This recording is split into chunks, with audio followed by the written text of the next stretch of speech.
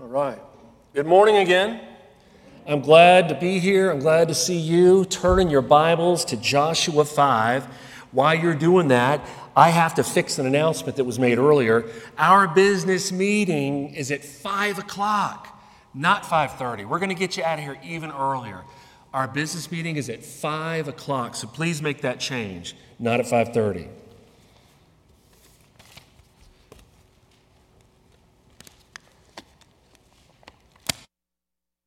Recap. We have the nation of Israel being led by Joshua, who was Moses' replacement. They have just crossed on dry ground, right? Dry ground. They have crossed the Jordan River. 2 million plus people. They've crossed over. They are on the other side, if you remember last week's sermon. And they are going to be camping very close to their very first obstacle. A great obstacle, and this obstacle is identified as Jericho. So that's where we're at. I would like you to look at Joshua 5. Let's start in verse 1 together. Here is the state of things, everybody. As soon as all the kings of the Amorites who were beyond the Jordan to the west, and all the kings of the Canaanites who were by the sea, heard that the Lord had dried up the waters of the Jordan for the people of Israel until they had crossed over, their hearts melted, and there was no longer any spirit in them because of the people of Israel. So they are on the western side of the Jordan. They have crossed over. The kings of the Amorites on this western side are terrified because of what has happened. They were already scared because of 40 years prior crossing the Red Sea. Now, this fear is alive and it's real once again. So you also have the kings by the sea. So the land of Canaan is bordered by the Mediterranean Sea. That's what they're talking about. So I would just like to say all the kings are in terror right now, all of them. So this is what's happening. God himself has set the stage for this great campaign. All right? That's underway. He set the stage. He was the reason that the inhabitants of Canaan's hearts are melting away. He is the reason that there is no longer any spirit left in them. But before Joshua and the nation of Israel started on this path to conquering Canaan, they demonstrated their obedience to him in other ways. And these things are very important for you and me today to recognize. The reason is because God's people were setting themselves apart from all the inhabitants of Canaan, all those that surrounded them. And we're going to see this here in the act of circumcision and the celebration of Passover. So in this chapter, and I'm just going to talk to you about it, we have circumcision. Now Joshua was told to make flint knives to perform the circumcision a second time.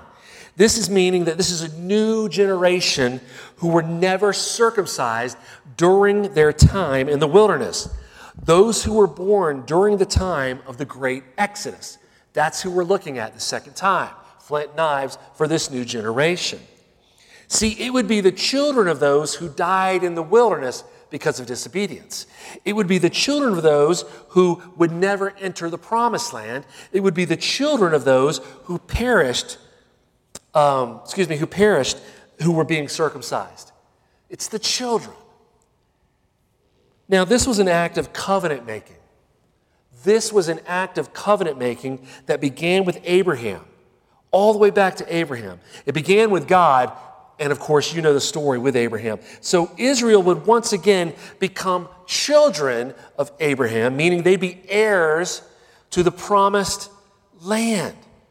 This rite was signifying that their dedication and their consecration to the living God. Remember, Joshua said, all these other gods that these other people were worshiping are dead.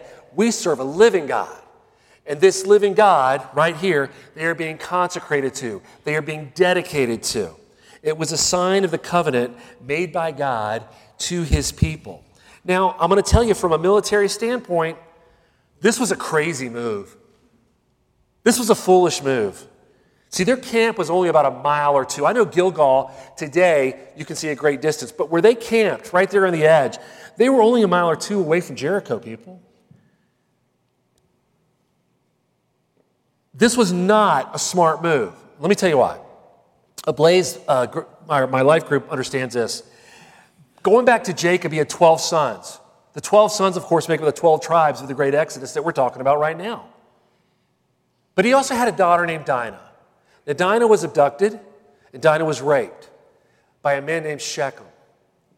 Okay, of course, Jacob and the brothers were pretty mad, you can imagine. Shechem loved this woman, wanted to possess her, wanted her badly, came to them, and this is all in Genesis 34, by the way, Genesis 34. He came to them and wanted to make things right. So the deal was, if Shechem and his whole clan, to win the approval of Jacob and his brothers, Shechem and his whole clan would need to be circumcised. So they were. We'll share in their flocks. We'll share in their wealth. We'll become family. Well, here's what happened. On the third day, while they were recovering, very sore, you can only imagine, very sore, Simeon and Levi, two sons of Jacob, took their swords and killed every single male. That's a strategy right there. They killed every single male. There was nothing they could do because they were in recovery. They couldn't fight back. So I tell you this story because look at the vulnerability of the men in their recovery. And in our text, the Bible tells us until they were healed. They were circumcised and they couldn't move on until they were healed. There was a healing process. This is why, from a military standpoint, this was a crazy thing to do. Are you insane? But they did it because they were under the watchful eye of God, and under his watchful eye, this was an extraordinarily awesome thing to do. They were being consecrated. They were being set apart. Now, it talks about the reproach being rolled away. Gilgal means circle. So anything round or circle, as you can see, is going to be able to roll, right? That's why this reproach is being rolled away. It was the disgrace of Egypt that's being rolled away. See, this new generation had followed the covenant. They had been circumcised. They were being consecrated to God. Now they could enter the promised land and leave behind the disgrace of their parents who died in the wilderness. The reproach was rolled away. So not only were they faithful in being consecrated through circumcision, and the reproach being rolled away, that disgrace is now gone, they are going to celebrate and keep the Passover. This is important. Now listen, they observed, they celebrated the Passover. In Exodus 13, it tells them, they were commanded, if you will, that to keep the Passover, to celebrate the Passover when they arrived in the promised land. So here they are again, being obedient to the things of God, these small things, not this great obstacle in front of them.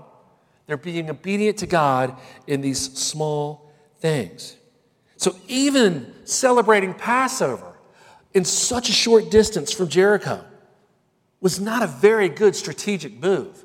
They were vulnerable. But in doing so, they trusted and obeyed. You know that hymn, Trust and Obey? They trusted and they obeyed God.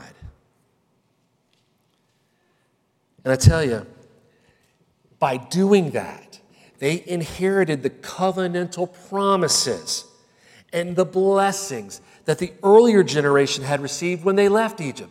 Now this was being bestowed upon them. Very important. After the Passover, they ate of the land. I told you about this last week about the manna, that the manna would cease. They ate of the produce of the land. Everybody look at Joshua 5:12. Go down to Joshua 5:12, same chapter. And the manna ceased the day after they ate of the produce of the land, and there was no longer manna for the people, but they ate of the fruit of the land of Canaan that year. The provisions of God, church family, the provisions of God in his love and in his care is a miraculous thing to take in. And there's a point for me going over chapter 5 like I'm doing. I'm building up to it. What's happening here is this is pointing to a new life in keeping with God's historic acts of redemption. All the things, folks, that led up to their freedom from Egypt. If we go back, it was that last, remember the Passover? the Passover, the crossing of the Red Sea, now the crossing of the Jordan River, and they're entering the Promised Land. We see all these historic redemptive acts under God's watchful eye. All of this was promised. God is faithful in fulfilling his promises. Today, you, me, we can see this kind of new life in Jesus, whose death and resurrection brought about new life. They're entering into a new life under that covenant. We're under a covenant of grace. That's what we live under. And our new covenant is all because of the death and resurrection of Jesus. He brings us newness of life. Look at verse 13. Oh, this is powerful, folks. When Joshua was by Jericho, he lifted up his eyes and looked, and behold, a man was standing before him with drawn sword in his hand. And Joshua went to him and said, "Are you for us or for our adversaries?" And he said, "No, but I am the commander of the army of the Lord. Now I have come." And Joshua fell on his face to the earth and worshipped and said to him, "What does my Lord say to his servant?" And the commander of the Lord's army said to Joshua, "Take off your sandals from your feet, for the place where you are standing is holy." And Joshua did so. Are you for us or are you for our adversaries? What an answer was given. No. No to both. Joshua probably was expecting something a little different. I think maybe we were too. This man was the commander of the army of the Lord, and this made me think. I began to think deep about this. Regarding Joshua's question, are you on our side or are you on their side? Neither. I am on the Lord's side. And this is the side in which Joshua realized he was on. When you look at the way he fell on his face and worshiped, right? He fell on his face and he asked, "What does the Lord say to his servant?" You see Joshua now not saying this side or that side, but God's side. That is the other side. Whose side are you on? How many times have we asked God, "God, are you on my side? God, how come these people are prospering? They're evil. Are you on their side? Whose side are you on, God?" No. He's on his side. And we see that in the text. You know, we can see here something really cool too. Just like Moses at the burning bush, Joshua is told to remove his sandals because the place where he was standing was holy. I love this. See, God promised his presence, right? In Joshua 1, he says to him all the time, "I will be with you. I will be with you." And he delivered on that promise, and he's still delivering on that promise as we see this captain of the guard appearing. Joshua is receiving encouragement, and he's receiving further assistance of divine support through the presence of God standing before him. Right before this campaign begins, he comes face to face with the presence of God. He's facing a huge obstacle. You see the picture I put on the bulletin. A double-walled city. They're shut in. They're locked up. They're facing a huge obstacle. But just to know that God's army was present and ready, it's paramount. But you got to understand something. In this text, Joshua seems to be by himself. He may have had men with him, but he is surveying the land. He's looking, going, well, we're here, God. What do we do now? What do I do with this? He's surveying, he's looking, and all of a sudden he looks up and the captain of the Lord's army. "Hey, you got a sword drawn. Are you on my side or are you on their side?" "I'm on neither side, brother. I'm on God's side, and that's where you need to be." And we see Joshua falling into line in obedience, falling into God's side. It was just masterful planning on God's part. There's a thing called theophany. Theophany is the visible manifestation of God. Like, for instance, the fire in the burning bush on the Mount Sinai where he passed Moses. Some people think angel of the Lord at different times throughout Scripture. A theophany is a visible manifestation, walking with Adam and Eve in the garden. There's also something called a Christophany, which is the pre-incarnate Christ. Folks, Christ has always been. He didn't just appear when he came into this world. He's eternal. He's always been. And a lot of people believe in Christophany, that this angel of the Lord was actually Jesus. A lot of people believe that Jesus was the one wrestling with Jacob. A lot of people believe that Jesus was the one walking in the garden. Christophany. I can't tell you if it was the angel of the Lord in the theophany or if it was Christ in Christophany. I can tell you, though, that the presence of God was there. The presence of God was there, and they were encouraging Joshua. So, Joshua and the nation of Israel, in which he led, were demonstrating their trust in God and their obedience to God in their actions. In chapter 5, that's what we see. They're building up, getting ready to take this huge walled city. But they're being obedient to the things in chapter 5. Now, what is striking to me is that before Joshua attacks, he asks the Lord what to do. The commander of the army, I love this line. The commander of the army of the Lord says this, "Now I have come." That's strong. Now I have come. You're going to see what God's going to do for you. Now I have come. And in saying that, Joshua's response was to worship and ask, "What does my Lord say to my servant? What do you have for me? I don't know what to do. God, what do I do?" And it's most likely, I believe it is most likely the commander in this text who was given the instructions that we're about to read in chapter 6 on how to take Jericho. I believe that's where the instructions come from. But let me give you a formula before we jump to chapter 6. Here's my formula. We are all given faith. It is freely given because of grace. Everybody in this room has an established belief system. You have God-given faith. From that faith is where trust comes into play. You trust in the one who's given you that faith. You trust in the one who has instilled that faith. In that trust and the actions of when you trust who's given you that faith, you become obedient. This is the formula. Now, I understand we can interchange faith and trust. I get it. They're inseparable in this case, too. They're inseparable. But what I'm saying is our belief system, our instilled God-given faith, out of that stems trust. We begin to trust more and more because of that faith. And in that trust, in those actions, we find obedience. That is the formula for victory. That is a formula for a successful Christian walk. And this is what's about to happen. We needed this formula as we go into chapter 6 because this is going to be a huge undertaking. Everybody look at verse 1 of chapter 6. Now Jericho was shut up inside and outside because of the people of Israel. None went out and none came in. And the Lord said to Joshua, "See, I have given Jericho into your hand with its king and its mighty men of valor. You shall march around the city, all the men of war going around the city once. Thus shall you do for 6 days.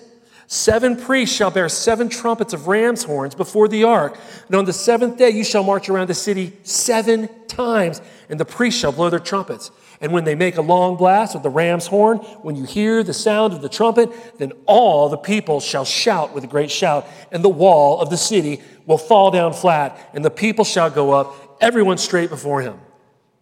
We know this story from Sunday school way back. This is got to be the worst strategic move in the history of war. If I gathered captains and generals and said, "Come here, look at this strategic plan we got put together. We're going to conquer that city by walking around it and saying nothing. What do you think about that? And on the 7th day, we're going to yell really loud." Have you ever thought about this story like that? This is a crazy plan. Any captain or general with the weight would say, "Listen, we need to wait them out. We're going to starve them. We're going to starve them." Or let's tunnel in. Let's begin a tunnel. Let's set fire to a particular part of it. Or let's get a bunch of earth and let's make this earth an embankment. Let's make a ramp. There'd be great casualties to all those, but they got to be better than walking around a city doing nothing. But as we see in our text, Joshua follows instructions, and he follows them flawlessly. What does he do? He gives instructions to the armed men. He instructs the priests who have the trumpets. He instructs those carrying the Ark of the Covenant. He instructs the people.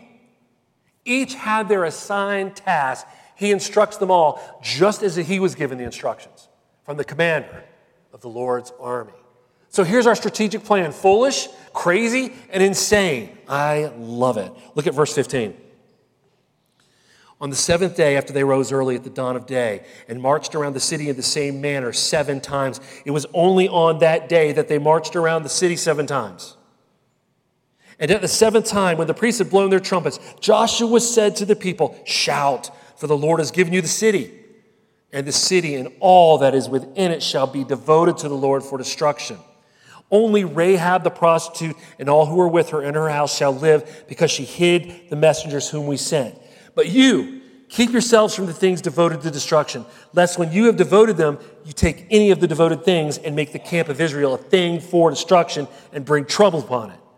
But all silver and gold and every vessel of bronze and iron are holy to the Lord. They shall go into the treasury of the Lord." Rahab, remember the story of Rahab? Rahab and her family are going to be spared according to the oath. She kept her into the deal. Now they're going to keep their end of the deal. She and her family will be saved. The silver, the gold, and the bronze, and the iron, that will be saved. That's going to be put into the treasury of the Lord. Everything else that has breath of life, folks, was devoted to destruction and the city to be burned. Every single thing. Look at verse 20. So the people shouted, and the trumpets were blown. And as soon as the people heard the sound of the trumpet, the people shouted a great shout, and the wall fell down flat. So the people went up into the city, every man straight before him, and they captured the city. Then they devoted all of it, the city, to destruction, both men and women, young and old, oxen, sheep, and donkeys, with the edge of the sword. The text tells us that the walls fell down flat. If you research that word flat in the context in which it's written, it means to fall beneath itself, under itself, meaning it is creating a ramp. If you look at the wall, you have a retaining wall here, guys. On that retaining wall is the next level. Then you have an earthen embankment. That's where Rahab's house is. Then you have another wall. It's huge. So you got your stone retaining wall, you've got your mud brick wall, you got another mud brick wall.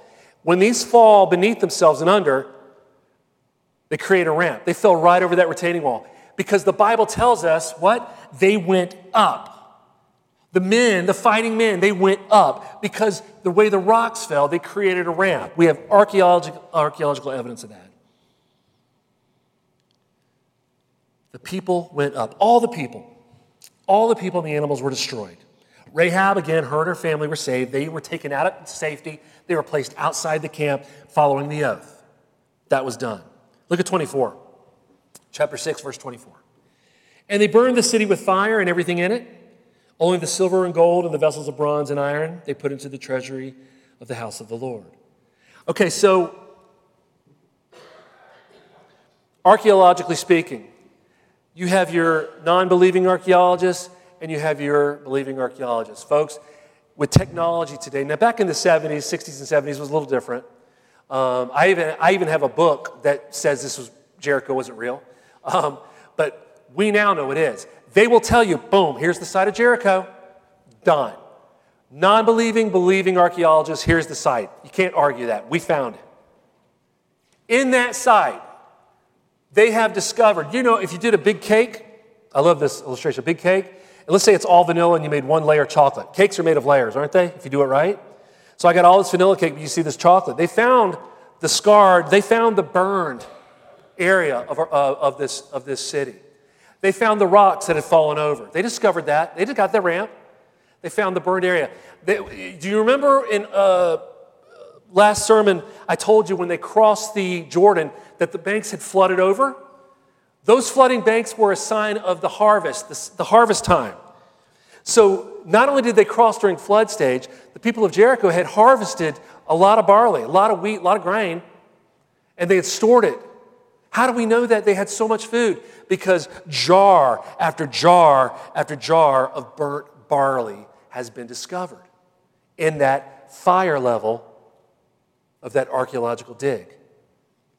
The people that argue it, you got your flat earthers that say, hey, the earth's flat, right? It's not round. I mean, come on, we got men that say they're women and women that say they're men today, right? People are crazy. So you got people that go, that's not Jericho. There was one particular archaeologist that said, listen, there was not this particular type of pottery. We didn't find this type of pottery in this layer. So therefore, no one lived during this time. They're like looking at these little scrapings of bark instead of seeing the whole forest. But we have all this other evidence. What about this evidence? The reason I bring this up, guys, is the discovery of Jericho validates and verifies Scripture. Do you know this is the oldest book?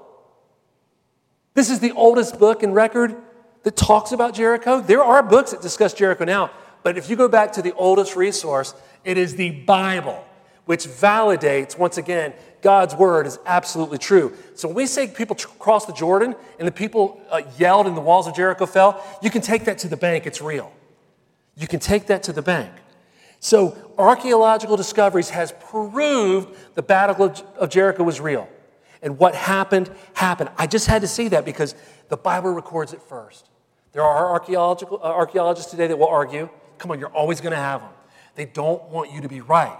But the truth is, the evidence, if we were in the court of law, they'd say, yes, this happened. I just wanted to share that with you. So look at verse 26. It's important to share that because before we're going.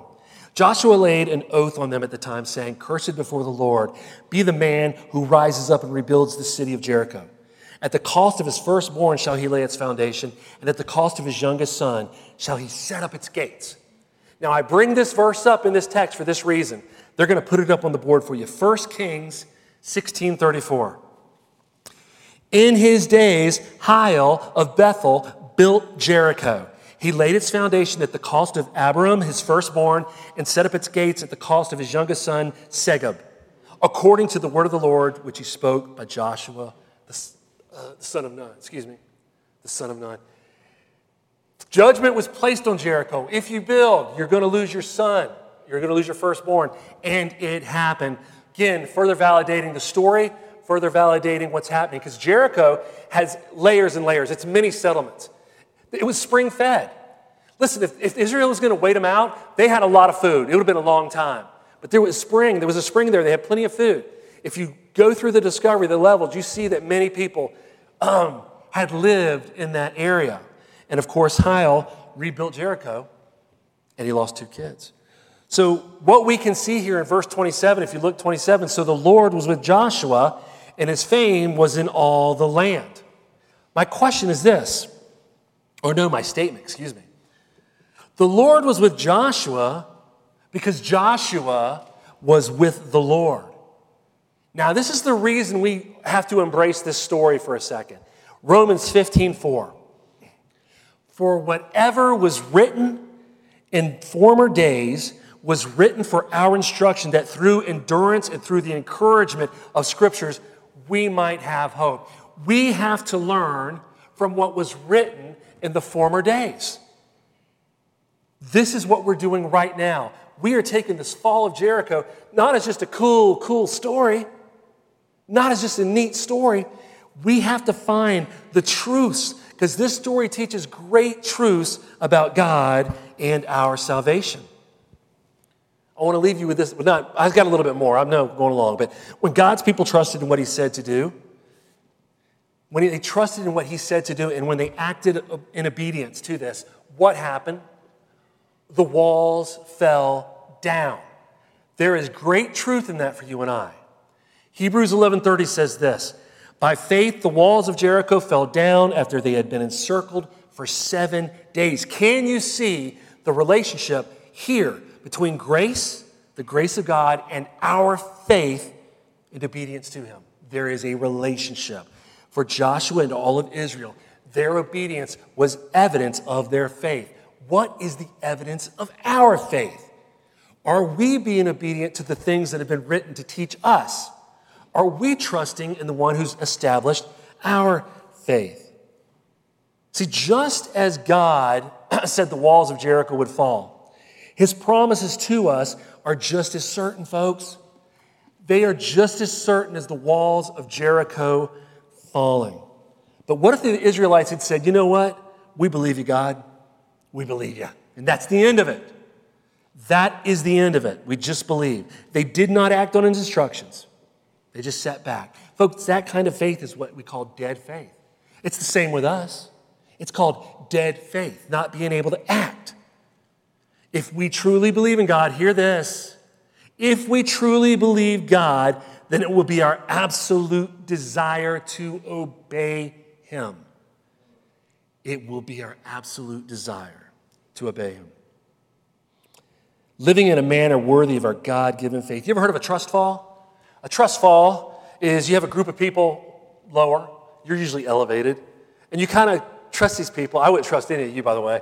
And you fall backwards to catch, right? I know y'all let me slip right through your arms. I kid. Trust falls are fun. At the same time, they're scary. See, what's happening here is you have faith in the people that are there. You have faith in the people. You're trusting that they're going to catch you. And in obedience, you fall backwards, right? That's the equation. That's the formula that we talked about earlier in chapter 5. Faith, trust, and obedience. But we now see that faith, trust, and obedience leads to something when you're caught, victory. And that's what happened in chapter 6. We see the building of it in chapter 5, and we see the victory. We see the results of faith, trust, and obedience in chapter 6. Let me give you this illustration. There was a story that had been told of a man who was crossing a desert in the days of the pioneers. Now, he ran into trouble and was dying of thirst, as a lot of them did, dying of thirst. But then he spotted a pump near an abandoned shack. Now, he had no water to prime the pump. You have to prime these pumps. He had no water to prime the pump. But he noticed a jug of water near the pump with a note attached to it, and it read this: "There is just enough water in this jug to prime the pump, but not if you drink some first. This well has never gone dry, even in the worst of times. Pour the water in the top of the pump that handle quickly. After you have had a drink, refill this jug for the next man who is coming." So there's the message. What would the dying man do? What is he going to do? To follow the instructions and to prime the pump without first taking a drink would be an exercise of the kind of biblical belief that the Bible speaks of. What we're talking about in Joshua, it'd be that kind of faith, that kind of trust. See, biblical belief requires that one stakes his life on the truth of the promise. So if the man follows the instructions, he takes the chance of pouring out all of the water and getting none to drink. So what does he do? The pump could fail. So he must trust that the message is right. He must trust that the message is right. He must act in belief without first receiving, and he must trust in the truth of the promise. God's promises are always reliable, but they will not help us unless we believe them and act upon them. You have to prime the pump to get the water. We must then trust God enough, you ready for this? We must trust God enough to obey him, even if we have to wait upon him while he goes about fulfilling his promises in his own perfect time. That's the story of Jericho, the battle of Jericho, the fall of Jericho, however you want to place it. That's the story. It's faith. It's acting in trust on that faith. That trust results in obedience. That obedience leads us to victory. Folks, that is the formula for our Christian walk. This story speaks great truths. That's why Paul said, use the former things written and apply them to your lives because we can learn from them. And this is what the fall of Jericho is telling us. Faith, trust, obedience, and victory. When God's people trusted in what he said to do and they acted upon that in obedience, the walls fell down. Let's pray. Heavenly Father, God, we praise you for your word.